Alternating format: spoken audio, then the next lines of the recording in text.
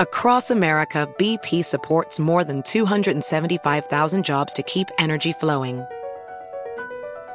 Jobs like updating turbines at one of our Indiana wind farms and producing more oil and gas with fewer operational emissions in the Gulf of Mexico. It's and, not or. See what doing both means for energy nationwide at bp.com/investing in America. An incredibly deep voice doesn't sell B2B, and advertising on the wrong platform doesn't sell B2B either. That's why if you're a B2B marketer, you should use LinkedIn ads. With LinkedIn ads, you'll be able to target over 70 million decision makers all in one place. No deep voice required. Get started today and see why LinkedIn is the place to be to be. We'll even give you a $100 credit on your next campaign. Go to linkedin.com/customer to claim your credit. Terms and conditions apply. Are you ready to move your career forward? Make your comeback with Purdue Global and get college credit for your work, school, life, or military experiences. With these credits, you may have already completed up to 75% of your undergraduate degree. You've worked hard to get where you are. It's time to get the recognition you deserve and earn a degree you'll be proud of. One that employers will trust and respect. When you take the next step in your life and career, make it count with Purdue Global, Purdue's online university for working adults. Start your comeback at purdueglobal.edu.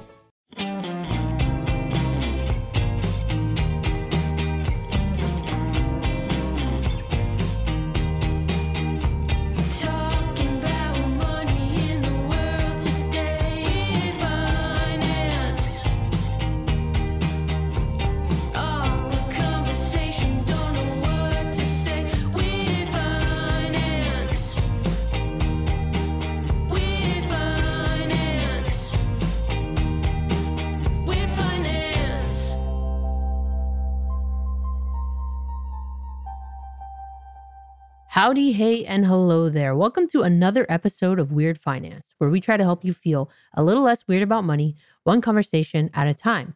I'm your host, Paco De Leon, and on this week's episode, I'm chatting with Amina AlTai. A friend of mine was recently talking about two approaches in dealing with anxiety. The first is to do something like take a walk. The second approach is to take the time to understand what may be the root cause of your anxiety and to try to heal that issue at its source. While doing that kind of work requires a much bigger investment than going for a walk, it certainly has a higher return in the long run. In today's episode, I chat with Amina AlTai, a holistic business and career coach. I specifically ask Amina to help me get to the root of some of my anxiety, my attachment to work, and productivity. I hope this episode inspires you to tackle some of your weird money issues at the root. Please enjoy our conversation.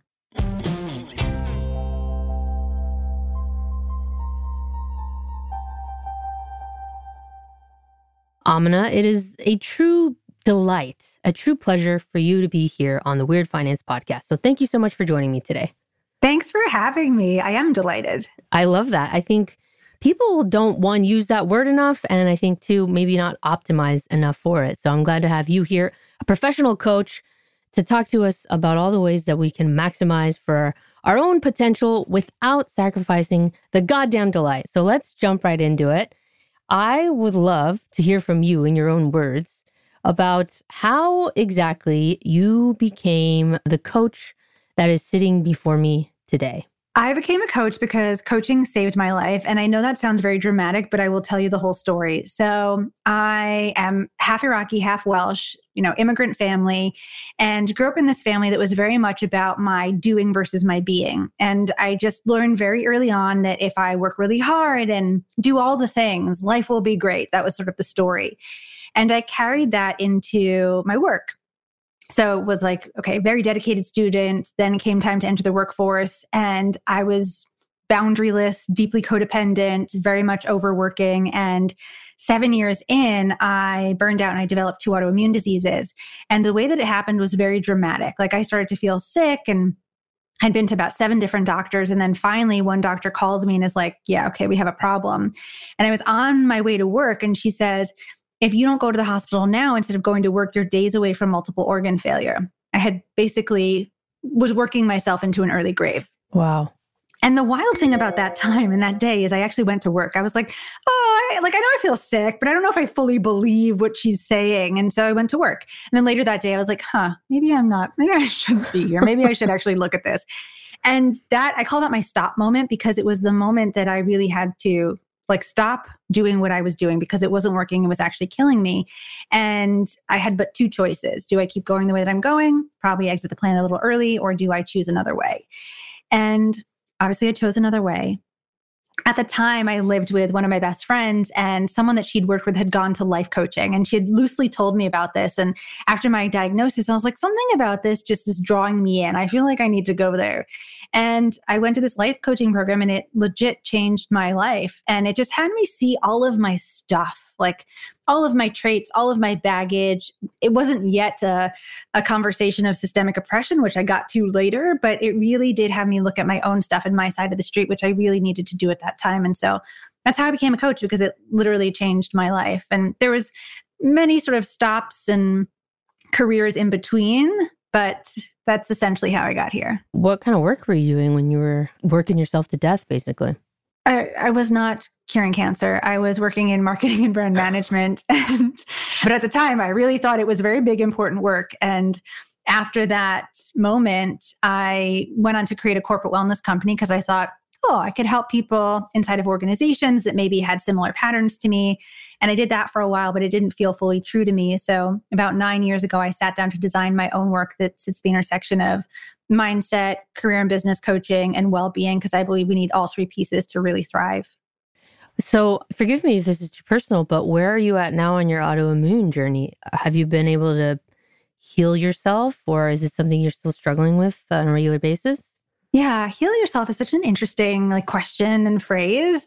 I don't know the answer to that, but so I have two autoimmune diseases. One of them is in remission. So I no longer have antibodies, which is, my doctor tells me it's a miracle. So that's awesome.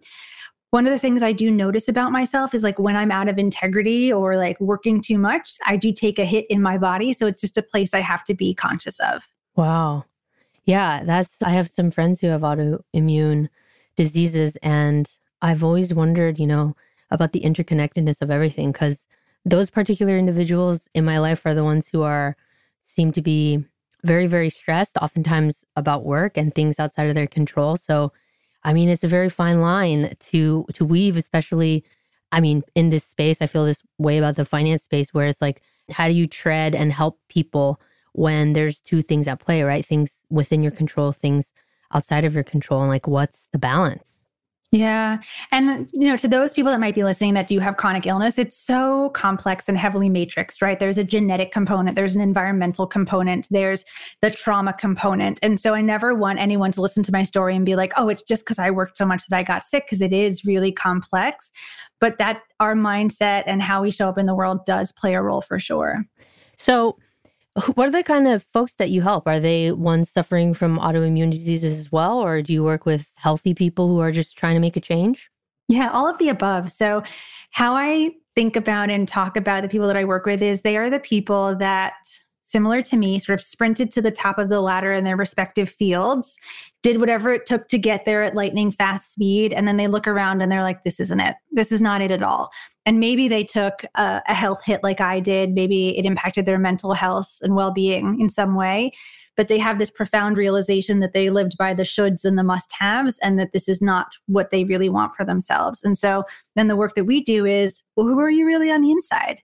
And what are the choices that you want to make? And how do you want to be in service to the world? I love that.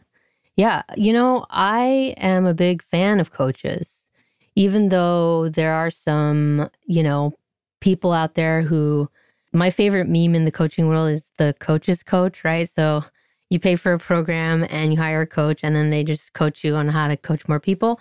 But I am a believer, right? You find the right person with, the right background, the right approach, the right tools, they can really help you, I guess, perform in life at the level that you want to be performing at.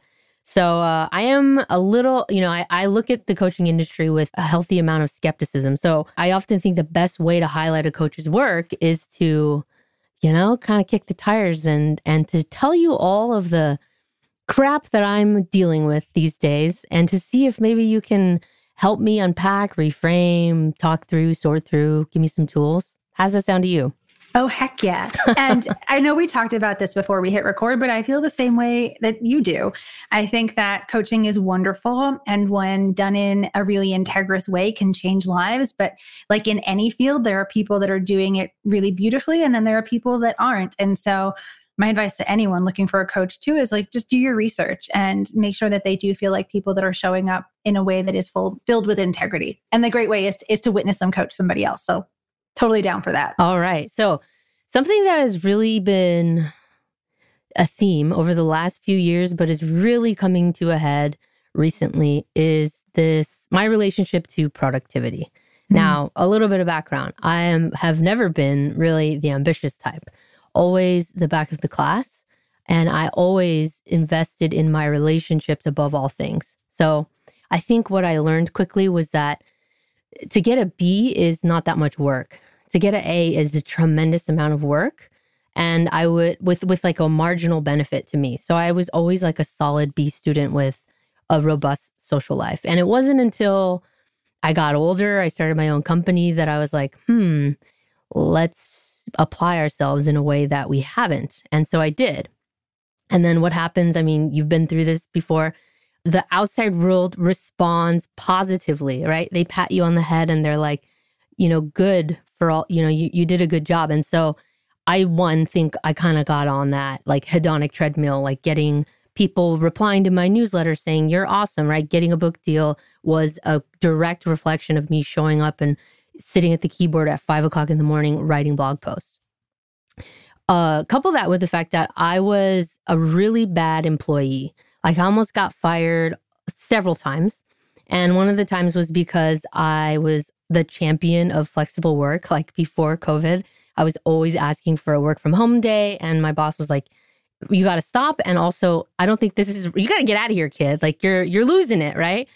And one of the things I recognized as I was kind of playing all this out was that like I call myself lazy all the time. And like set the stage, I have 2 jobs, right?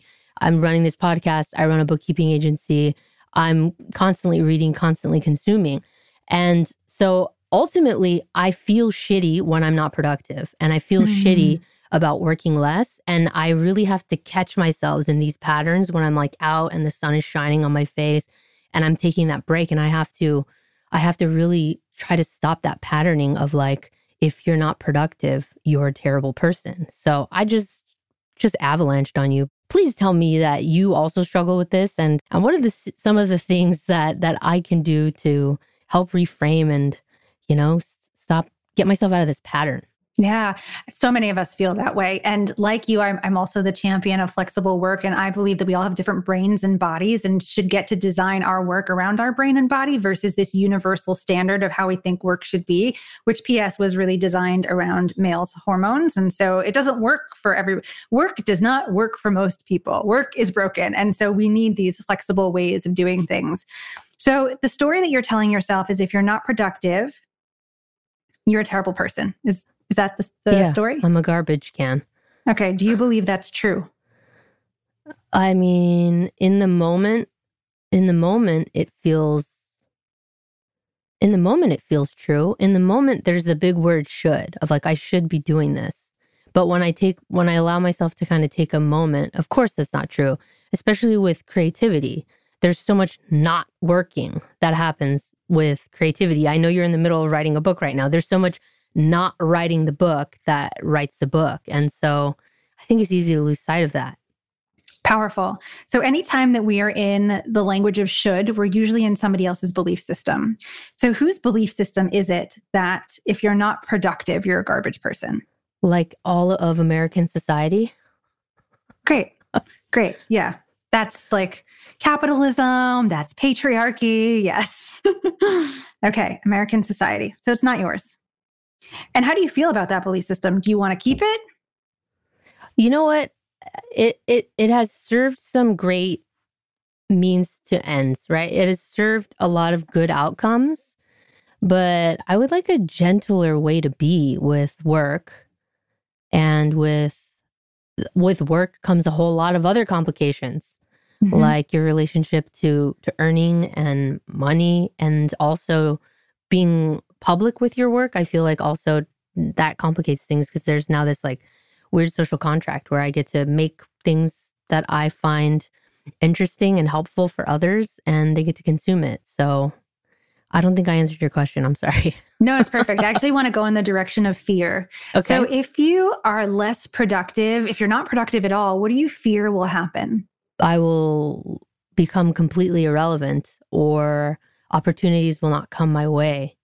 Clients won't knock on the door. And then? My career will be a tomato that just rots on the vine, potential completely wasted. Wow, this is getting flowery and dramatic. But this is where everybody goes. Literally, this is what our brain does. We believe that if we are not in constant productivity mode, then we're going to lose the clients, we're going to become irrelevant. And then our brain goes to the place of, and I will die. Right. Literally, that's literally what our brains think. So then we have this equation that we've set up of like, okay, I need to stay in perpetual motion in order to survive, in order to live. If I'm not in perpetual motion, I will die. But there's about 50 million steps between excessive productivity, being completely idle, and you expiring, right? That's true. Yeah, I would say 50 million, 60 million, give or take. Yeah, exactly. So how can we reframe this and make it a bit more gentle, right? Knowing that there are so many shades of gray in here, right? From you going to completely relevant to completely irrelevant and dying. That's a great question. I was hoping that maybe you had the answer to that. What do you really want? What do I really want? I want to help people while also not feeling like I have to sacrifice my own space for myself. Great. So let's put the not sacrifice my own space into a positive. What's the positive of that? Positive of that? Well, we all have to toil, right? I mean, we all have to toil in our lives. We all must work. Not all of us, but I do, right? A great majority of us. And I will say work has value in the world. I think if I didn't work, I would feel aimless and restless and like maybe more nihilistic. So if I'm going to have to toil, then I feel like what a privilege it is to be able to use the toiling positively to help people. And of course, earn a living along the way. Okay. Great. So I help people and make a living. I help people and I can make a great living. Yes. Great. Now let's find evidence to suggest that that is true for you. But you can also do this in a moderated pace, actually. I want to introduce that into the reframe, right? Because we're going from the productivity, excessive working to a pace that's more sustainable. So can we, in the reframe, say something to the tune of, I help people and make a great living at a sustainable pace? That's great. I love that qualifier. Okay. Great. Now, here's the kicker. I want you to give me 3 examples of when that has been true in your life, because your brain believes that you have to be excessively productive to stay relevant. We're flipping the script to say that I can help people and do it in a sustainable way and make great money, but we need evidence that it has already happened, that you have even small examples of this in your life, so that we can create a new neural pathway and a new opening for your brain to have a different belief, a different thought, and then take different actions. I think on a larger scale, and it's been repeated multiple times, is the position that I have within the bookkeeping agency is finding the right people to serve the right clients. And that is not a hard thing for me to do. I have made a job out of talking into this microphone, right? And a lot of what I do with the bookkeeping agency is talking. It's figuring out what people are struggling with when we get on an initial call, and then going to my team, finding the right person, making sure that everybody's on the same page, and, finding a way to take away a pain point, provide a job, and also, make money on the way to doing all those things. Okay, beautiful. So that was one example, yes? So yes. Just like the work I do at the bookkeeping agency. Right. I synthesize that a little. Can I get 2 more examples? 2 more examples of me doing good in the world at a sustainable pace. I would say, well, I just took 4 weeks off during December, which was, it feels obnoxious even saying that, but the book, Why? The coach caught me there. It just feels like a lot of time off every time I every time I tell somebody, they're always like, oh my God, they're shocked and stunned that one would take that much time away from work. So I feel self-conscious when people are that surprised. I don't think it's that gnarly. I mean, when you look at other countries like Australians, I see them all the time and I'm like, what are you guys doing? They're like, just fucking off for 6 weeks.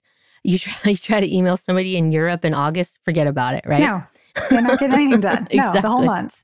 The whole month. So I am, I'm taking notes from those folks. And because I'm working for myself, I feel like even if it's really terrifying to see that we have momentum, but it's terrifying to say, oh, we're going to shut it down. We're going to go away. We're going to put on the out of office. It's, what am I doing it for? Like, why would I work for myself if I'm not going to take advantage of that? Mm-hmm. Right. So that's part of the reason why I do it. But I feel self-conscious that other people, I feel self-conscious, I guess, in this society where it's like, if you're not killing yourself working, what the hell are you doing? I think that's what it is at the end of the day. Yeah. I hear like a tiny bit of shame, right? Of like taking 4 weeks off while everybody else continues to toil. I'm going to put that in parentheses because I want to talk about that after we finish this reframe, but there's something really good there too. Okay, cool. Okay. One more example. I mean, I think we need two because taking the 4 weeks off, like does that really connect to the, I help people and yeah, I guess if you want at a sustainable pace. Okay. Okay. Tell me if this works or not, but I am able to invest a portion of every dollar I earn, which, that means one, I'm paying myself a living wage and, there's enough profit within the business to pay for my current needs, future needs, one. And two, that's like something that I'm, amassing and building for future Paco. So future Paco can even work at an even more sustainable pace. So she can chill the fuck out. Yeah. Yeah. Maybe not even work. One day, the dream. If I can allow myself to believe it, we got to start there. Right. Okay, beautiful. So the reframe is I help people and make a great living at a sustainable pace, just like the work that I do at the bookkeeping agency, just like being able to take 4 weeks off, and just like being able to invest part of my income in every dollar I earn to support future Paco. So with this reframe, we want to spend time with it every day, right? Because the idea is to create a new neural pathway. So your brain, the old thought is that you have to work at an unsustainable pace, really sort of squeeze every last drop of productivity out of yourself to live well, right? But that's not working for you anymore. That's where the old groove is, the old neural pathway is. So to create the new neural pathway, we need repetition and we need specific examples. So that's what we did here. We created specific examples. And then through repetition, we create that new default. So it's like if you were used to driving home from work and every time you stopped at a light, you would make a right to go home and that would get you to your house. But then you moved and then every time you stop at the light, you now have to go left. So what would be default before of like, oh, I'm on autopilot, I'm making that right. At first you have to think about going left now because you've moved, and eventually over time, because through repetition, it'll just be the default for you. Okay. So you'll spend time with this reframe every day, whether you sit with it after meditation or you just read it a couple times a day until it becomes the new default way. And oftentimes what happens is once we create this new belief, other old limiting beliefs will come up too of like, oh, here's the other reason I don't think that I can, chill out or go at a sustainable pace. And so you just then take yourself through that same process of reframing. Okay, great. I love this. Thank you so much. Yeah, my joy. So I want to talk about the shame. Okay, let's talk about the shame. Yeah. So the shame came up around the 4 weeks of vacation and other people maybe not taking 4 weeks of vacation and being in that constant momentum and constant productivity mode. What's the story there? I mostly feel like, I guess my bleeding heart in life is things are not fair for other people. Or if things are not fair for me, things are not fair in our world. And it just makes me feel badly that I have certain privileges, even if I worked hard for them or they were bestowed upon me through good fortune. I just feel badly that other people have to toil and work so hard and they don't get to take as much time away from work because it's necessary. I mean, as you know, I can come back here refreshed and excited and do good work. And I think It's really unfair that other people don't get to have that. Yeah, and that's real and true. It is unfair and life is unjust. And also, like, you making yourself smaller, you making yourself sick by overworking doesn't make the world more just. But you giving yourself time and space to go at your pace to do the work that you actually came here to do, I think does make the world more just, because what you're teaching us from a finance perspective is so important. And there's not enough teachers that are sharing the message that you are sharing. And I think this goes back to economic justice too, right? I really love Kelly Deals' work on economic justice. And she talks about, basically, she says economic justice is when we each have enough to thrive. And there's sort of 3 qualifying criteria: that it needs to be good for self, good for others, and good for the people we serve, and good for the greater good. And so you're doing that work, right? But when we download all of the effort onto our individual shoulders and we don't make it a system-wide effort, that's when we take ourselves out. And so that guilt and shame can be downloading that onto our individual shoulders and us taking ourselves out. And that doesn't make the world more just. It just deprives us of your very important work and teachings. Damn, I really needed to hear that. Thank you so much. Oh, good. I'm glad. This is my soapbox moment for today.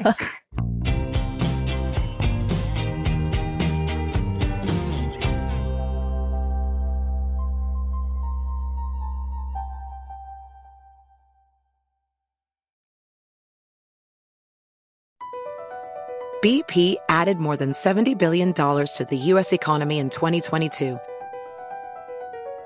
Investments like acquiring America's largest biogas producer, Archaea Energy, and starting up new infrastructure in the Gulf of Mexico. It's and, not or. See what doing both means for energy nationwide at bp.com/investing in America. As a person with a very deep voice, I'm hired all the time for advertising campaigns. But a deep voice doesn't sell B2B. And advertising on the wrong platform doesn't sell B2B either. That's why if you're a B2B marketer, you should use LinkedIn ads. LinkedIn has the targeting capabilities to help you reach the world's largest professional audience. That's right, over 70 million decision makers all in one place. All the big wigs, then medium wigs, also small wigs who are on the path to becoming big wigs. Okay, that's enough about wigs. LinkedIn ads allows you to focus on getting your B2B message to the right people. So, does that mean you should use ads on LinkedIn instead of hiring me, the man with the deepest voice in the world? Yes. Yes, it does. Get started today and see why LinkedIn is the place to be to be. We'll even give you a $100 credit on your next campaign. Go to linkedin.com/customer to claim your credit. That's linkedin.com/customer. Terms and conditions apply. AI might be the most important new computer technology ever. It's storming every industry, and literally billions of dollars are being invested. So, buckle up. The problem is that AI needs a lot of speed and processing power. So, how do you compete without costs spiraling out of control? It's time to upgrade to the next generation of the cloud, Oracle Cloud Infrastructure, or OCI. OCI is a single platform for your infrastructure, database, application development, and AI needs. OCI has 4 to 8 times the bandwidth of other clouds, offers one consistent price instead of variable regional pricing, and of course, nobody does data better than Oracle. So now you can train your AI models at twice the speed and less than half the cost of other clouds. If you want to do more and spend less, like Uber, 8x8, and Databricks Mosaic, take a free test drive of OCI at oracle.com/strategic. That's oracle.com/strategic. oracle.com/strategic. So, you've been dating an amazing, great-looking guy. You've been having the time of your life. But lately, things have been getting serious. Before you move in together, there's something crucial you need to talk about in your relationship. Something that can make or break your future together. Something that often goes overlooked. Your partner's financial situation. Money can be an awkward, touchy subject, but it's important to have an open and honest conversation about it with your partner. Knowing your partner's financial situation is crucial because financial problems can cause stress and strain on your relationship. Instead, by talking openly about money, you can build trust and strengthen your bond. Remember, the more you know about each other's finances, the better prepared you'll be to face any challenges together. Weird Finance. Weird Finance. Weird Finance. Weird Finance.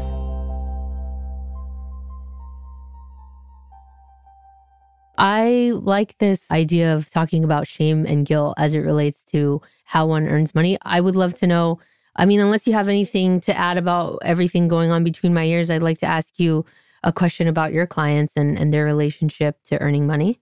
Yeah, let's do it. I want to go where you want to go. Awesome. So I would like to know, I was poking around on your website, and one of the things I read was a testimonial from somebody, and it really stood out to me because they were talking about, of course, how great working with you was. But one of the things at the end of the testimonial that they said was they stopped feeling guilty for earning money. And so I have several questions about this. My first question is, how common of a feeling or of a bias do the folks that you work with have when it comes to this? I would say 50-50. I tend to work with a lot of spiritual folks, and the guilt seems to be bigger there. If I'm remembering correctly, that testimonial comes from a spiritual teacher, a Buddhist meditation teacher, and they were of a lineage where they couldn't really set prices and they just had to kind of accept donations. And so then there was all this guilt and shame about setting their prices, establishing their worth, asking for a certain amount. And so we had to do a lot of work to kind of rewire that. That person also happened to be a historically excluded person. They were queer, they were a person of color. And so we had a conversation about how actually that's not just. It's like, you have been so oppressed. And so for you to work for less than minimum wage and not get the money that you need to be able to do this work and to thrive, that's not justice. And that was a big part of the conversation there. Damn. So you answered my second question, which was like, where do you think this is coming from? And I could definitely say that I've definitely internalized, like the wage gap and being queer as well. I just felt like I'm simply not as valuable as others, but that has been something I've worked on tremendously. So thank you for helping folks work through that.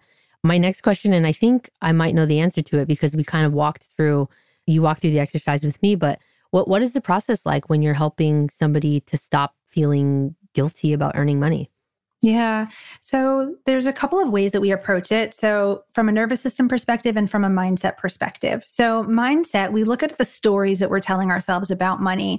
And I know you've had many beautiful guests on the podcast that have approached it this way too. So we all have stories about money that we learned from our lineage, that we learned from culture, that we learned from society. And so what are the ones that you've internalized and made your own? So I also had the story, like, as a woman of color, like there is a wage gap and I'm just going to be on the receiving end of that, but that doesn't have to be my story, right? I adopted that belief as my own. So we want to take inventory and understand what the stories and belief systems are that are driving our relationship with money, and what our caregivers' relationship to money look like, what their stories were, what was the conversation in our family systems, in our households, et cetera. And then also from a nervous system perspective, because if our nervous system does not feel safe to earn, we will do everything to not earn. So I'll give you an example. Let's say we earn $80,000 and we want to get to $100,000. If we feel like that is such a stretch and we're not worthy of it, our bodies will throw up all these signals and send these signals to our brain to sabotage, to bring us back to the quote unquote comfort zone. We're comfortable at the 80K. It's what we know. 100K doesn't feel comfortable. Therefore, it feels quote unquote unsafe. And so we'll send all these signals to kind of take ourselves out. So from a nervous system perspective, we want to address it too. People refer to this as subconscious sabotage, but I actually think it's safety restoration, where we're kind of restore our bodies to that place of safety so that we feel like, okay, I can move through the world this way. But there are specific somatic tools that we can use that allow our bodies to feel more safe around earning, around asking for a certain amount. What do those tools look like? So they're basically mindfulness tools. All of our bodies have tells about when they're in a space of rest and digest and when they're in a space of fight or flight. I'll give you an example. So one of the things that a lot of people's bodies do is their shoulders will rotate backward when they're in a flight pattern. So their shoulder is rotating backward as if to run out of a space or a room because they feel unsafe. So it's so interesting, right? The body is so wise and funny and wild and all the things.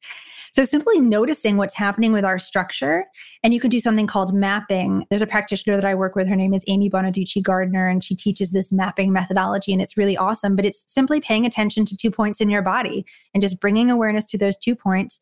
And after a certain amount of time, your structure will shift. So that shoulder that rotated backwards to flee will come back into position because you're more in rest and digest. And here's the thing. When we're in rest and digest, we can see more creative opportunities. So when we're in fight or flight, actually our vision narrows. So we lose the ability to see what's different in the room. And what that means from like a money perspective is we lose to see the creative opportunities to invest, to ask for more, to set a boundary, whatever it is. And so having our nervous system be in a particular place allows us to have a more supportive relationship with money. Yeah, I love that. I had never heard of the shoulder thing. And now I'm going to try to see if there's instances where I'm like, I got to get the hell out of here, even though I find that this happens with me a lot. Like I will have this grand idea of like, I'll stay at this really nice hotel, or I'm going to go and to this really nice place, this nice museum, or I'm going to go to this really nice store. And I intellectually tell myself like, yeah, you deserve to be here. But when I get there, I feel so nervous. I'm like, do you think they know that I shouldn't be in this place? Yeah. And I bet your structure changes. Yeah. I give this one assignment to my clients where I'll say in a sales call, I want you to notice your structure before, during, and after. So when you're in rest and digest, what's happening with your structure? When you go into the sales call and you have to sell the thing and ask for money, what happens to your structure? What happens afterwards? And they'll be like, oh my God, I didn't even realize that I was in this state. And from that state, we can't be effective. Yeah. Wow. I really love that you're bringing in such a holistic approach to helping people. I mean, it sounds like even set their pricing. That's important, right? Sometimes we need somebody outside of ourselves to say, does this math? And is it going to be sustainable for your business? Right. That is one of the biggest challenges, I think, when running a business is it's easy to have a grand idea. It's a little bit harder to execute, and it's even more harder to kind of make revisions or pivots and, maybe even experiment outside of what the original idea was. Yeah. And that's what entrepreneurship is. It's really a journey of iteration and trying new things and seeing what works and what resonates and bouncing forward.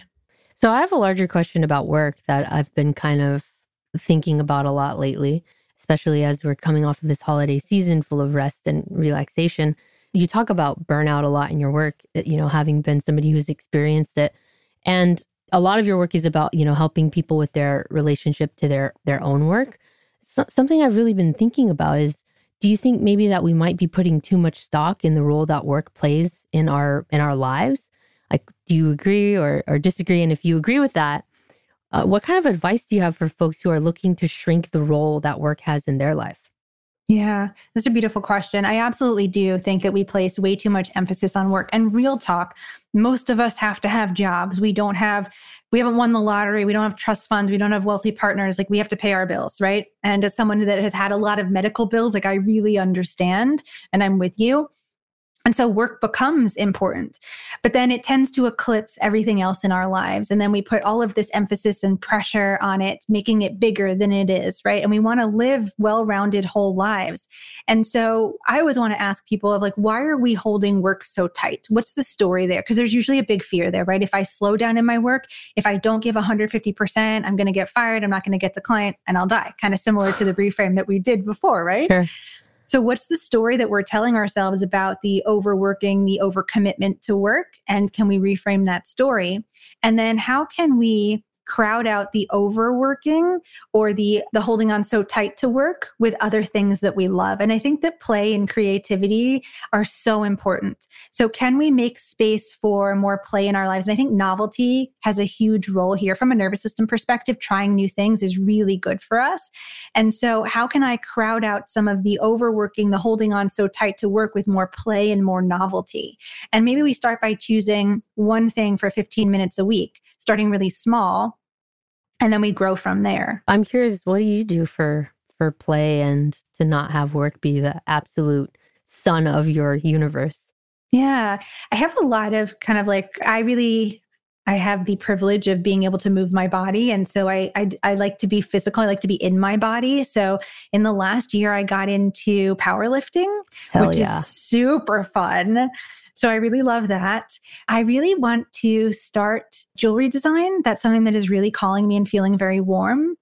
And for my birthday this year, somebody took me to trampoline school, and that was so fun. And I would love to do more of that. I love that. Okay, another thing that you help your clients with is ethical wealth building. And I really like this topic because for me, what I recognize is a lot of times like the mechanisms for building wealth is what is fucked up, right? It's the fact that with the stock market, it is built on exploitation where we're extracting wealth from the workers and trickling it up to the shareholders.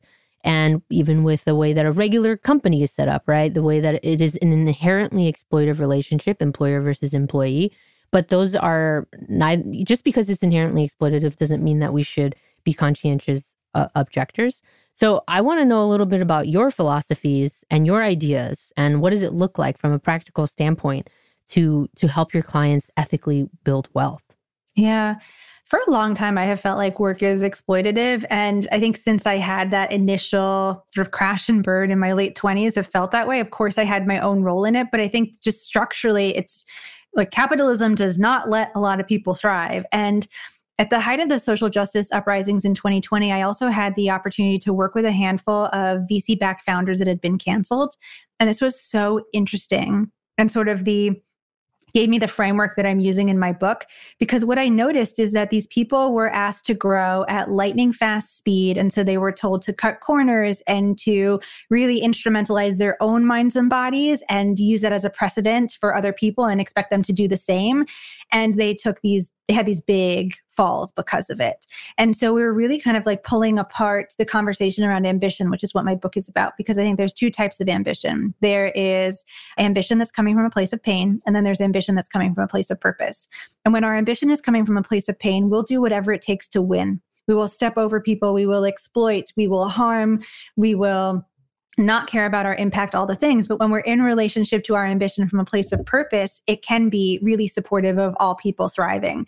And so that's where I start the conversation with my clients of like, what does it look like to have a more purposeful relationship to ambition, even before we get to a business model or building a culture? Because if you aren't in right relationship with your ambition, it's going to come out sideways in some way, shape, or form. And so we need to look at that first.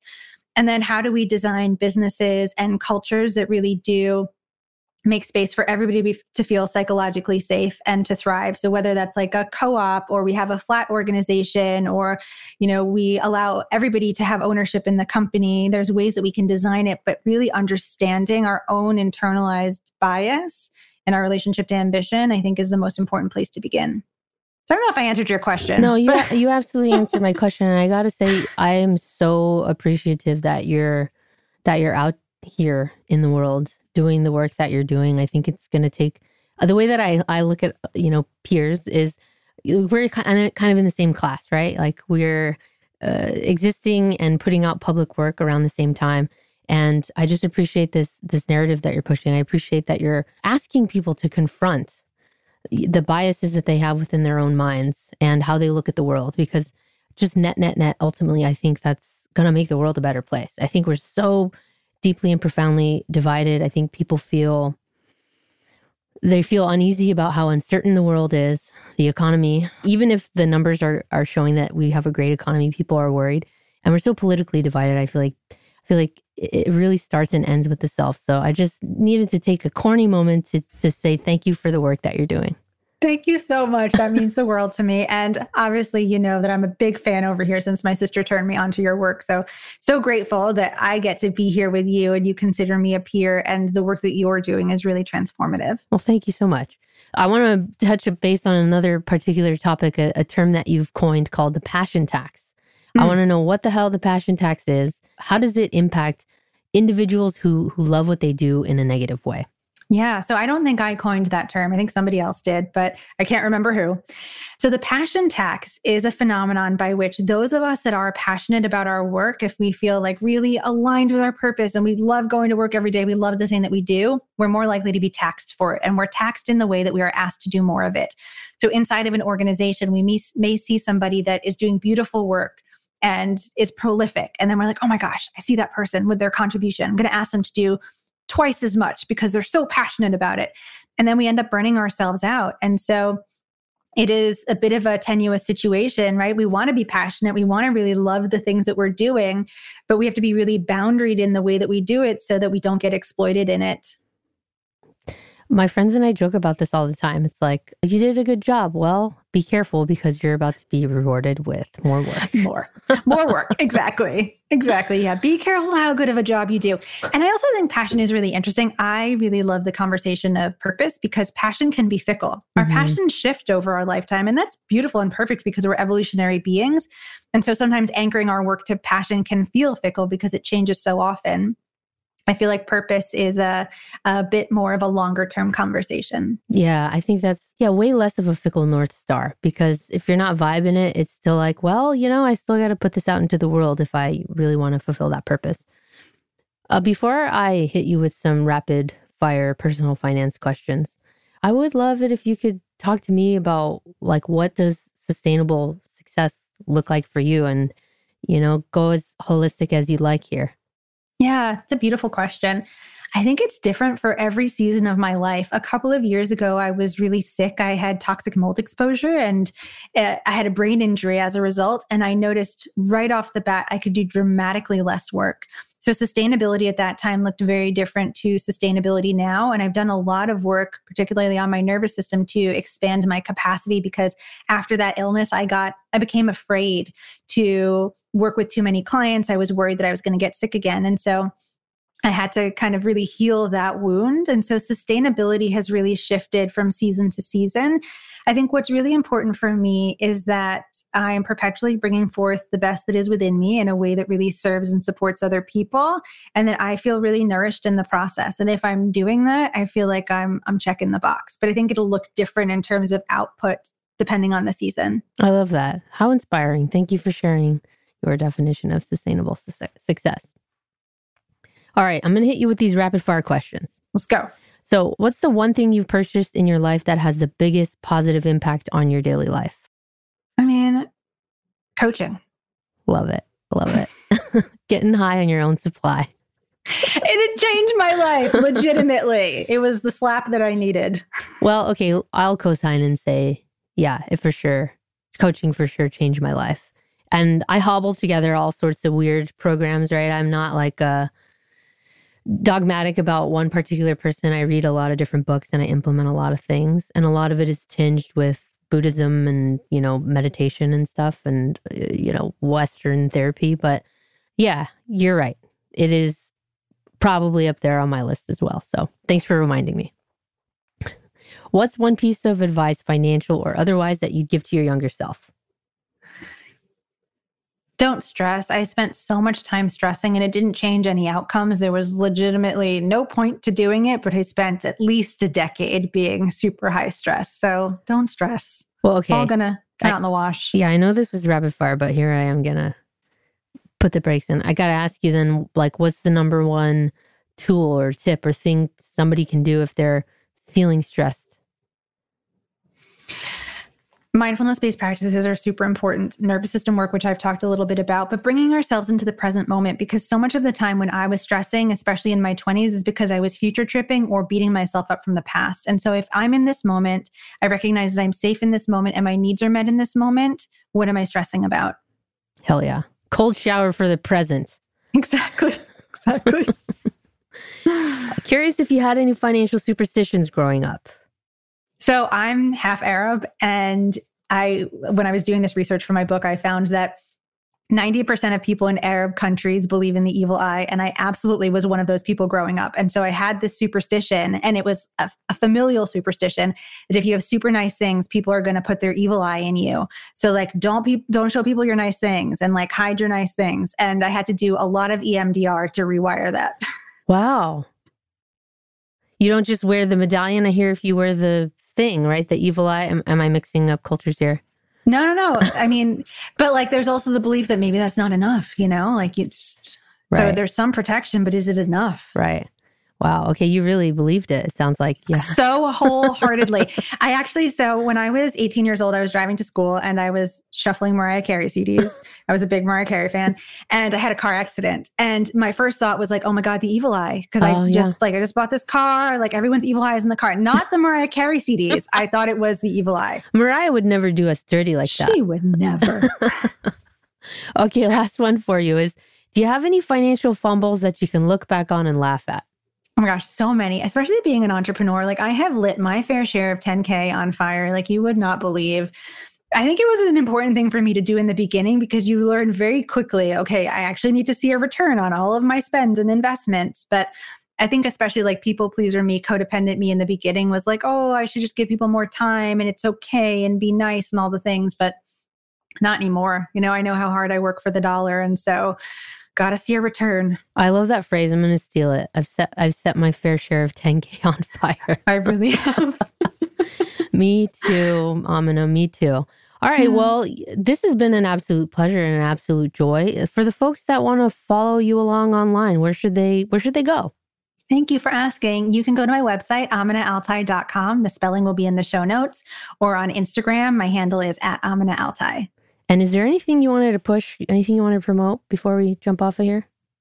I think if anyone is interested in one-on-one coaching or my group program, you can find out more on my website or just message me directly. Amazing. Thank you so much for everything you've shared, for helping me work through my own damn psychology, and for being a goddamn delight. This really was delightful. We have ended it the way that we began. Love it. Amen. Take care now. Too.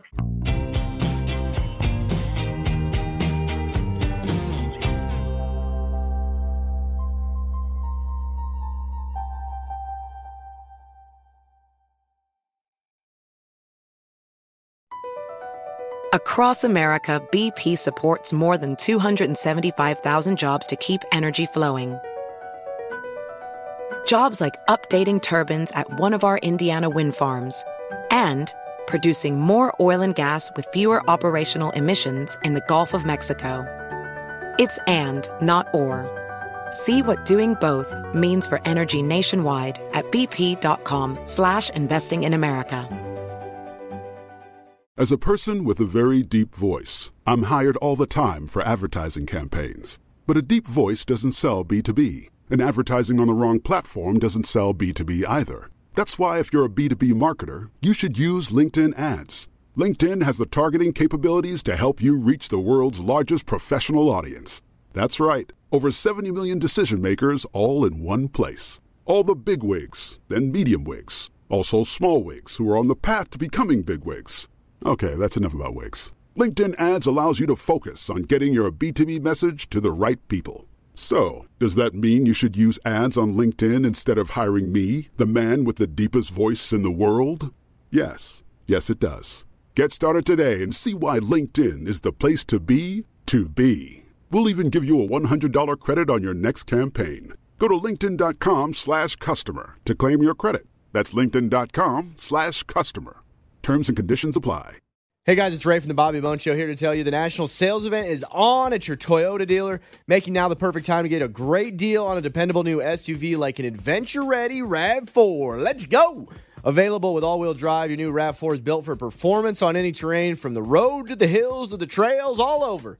And with plenty of passenger and cargo space, plus available tech like wireless charging, and your entire crew can stay connected.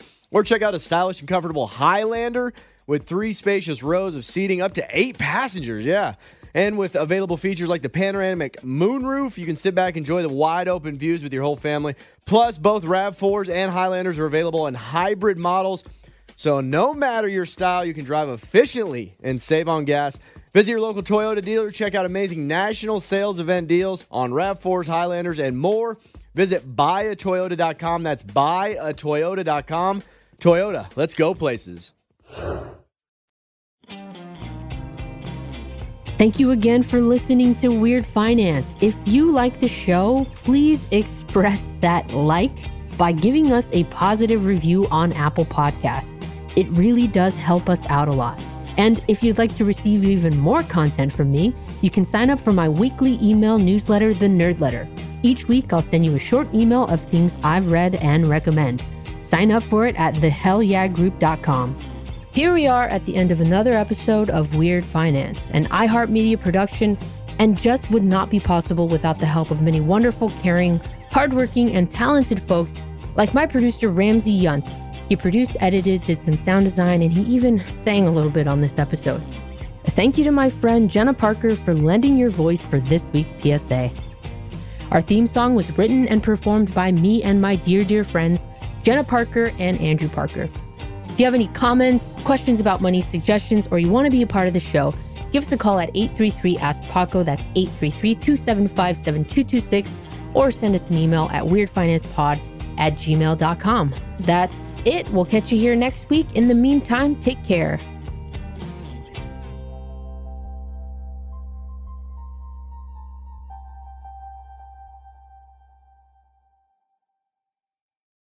Infiniti presents a new chapter in luxury, the premiere of the all-new 2025 Infiniti QX80, live March 20th from the Edge at Hudson Yards in New York City, featuring a performance by John Batiste. The all-new 2025 Infiniti QX80 is an SUV designed to help every passenger feel just right. Be the first to see it March 20th at 7 p.m. Eastern, only on iHeartRadio's YouTube channel. Save the date at new-QX80.com. Don't miss it. 2025 QX80 coming this summer. When you're an American Express Platinum Card member, don't be surprised if you say things like, "Chef, what course are we on? I've lost count." Or, Shoot that! and even, Checkout's not until 4, so... Because the American Express Platinum Card offers access to exclusive reservations at renowned restaurants, elevated experiences at live events, and 4 p.m. late checkout at fine hotels and resorts booked through Amex Travel. That's the powerful backing of American Express. See how to elevate your experiences at americanexpress.com/withAmex. Terms apply. Ready to celebrate International Women's Day? M&M's and iHeart present Women Take the Mic, sharing empowering stories of women supporting and celebrating each other. And of course, there is a smooth and creamy companion for your listening pleasure, peanut butter M&M's. Because they're just another way to help treat yourself in situations where you deserve a little added delight, like listening to your favorite podcast. So savor the deliciousness of peanut butter M&M's and spread some positivity. From breaking glass ceilings to dominating in sports and entertainment, women truly are unstoppable.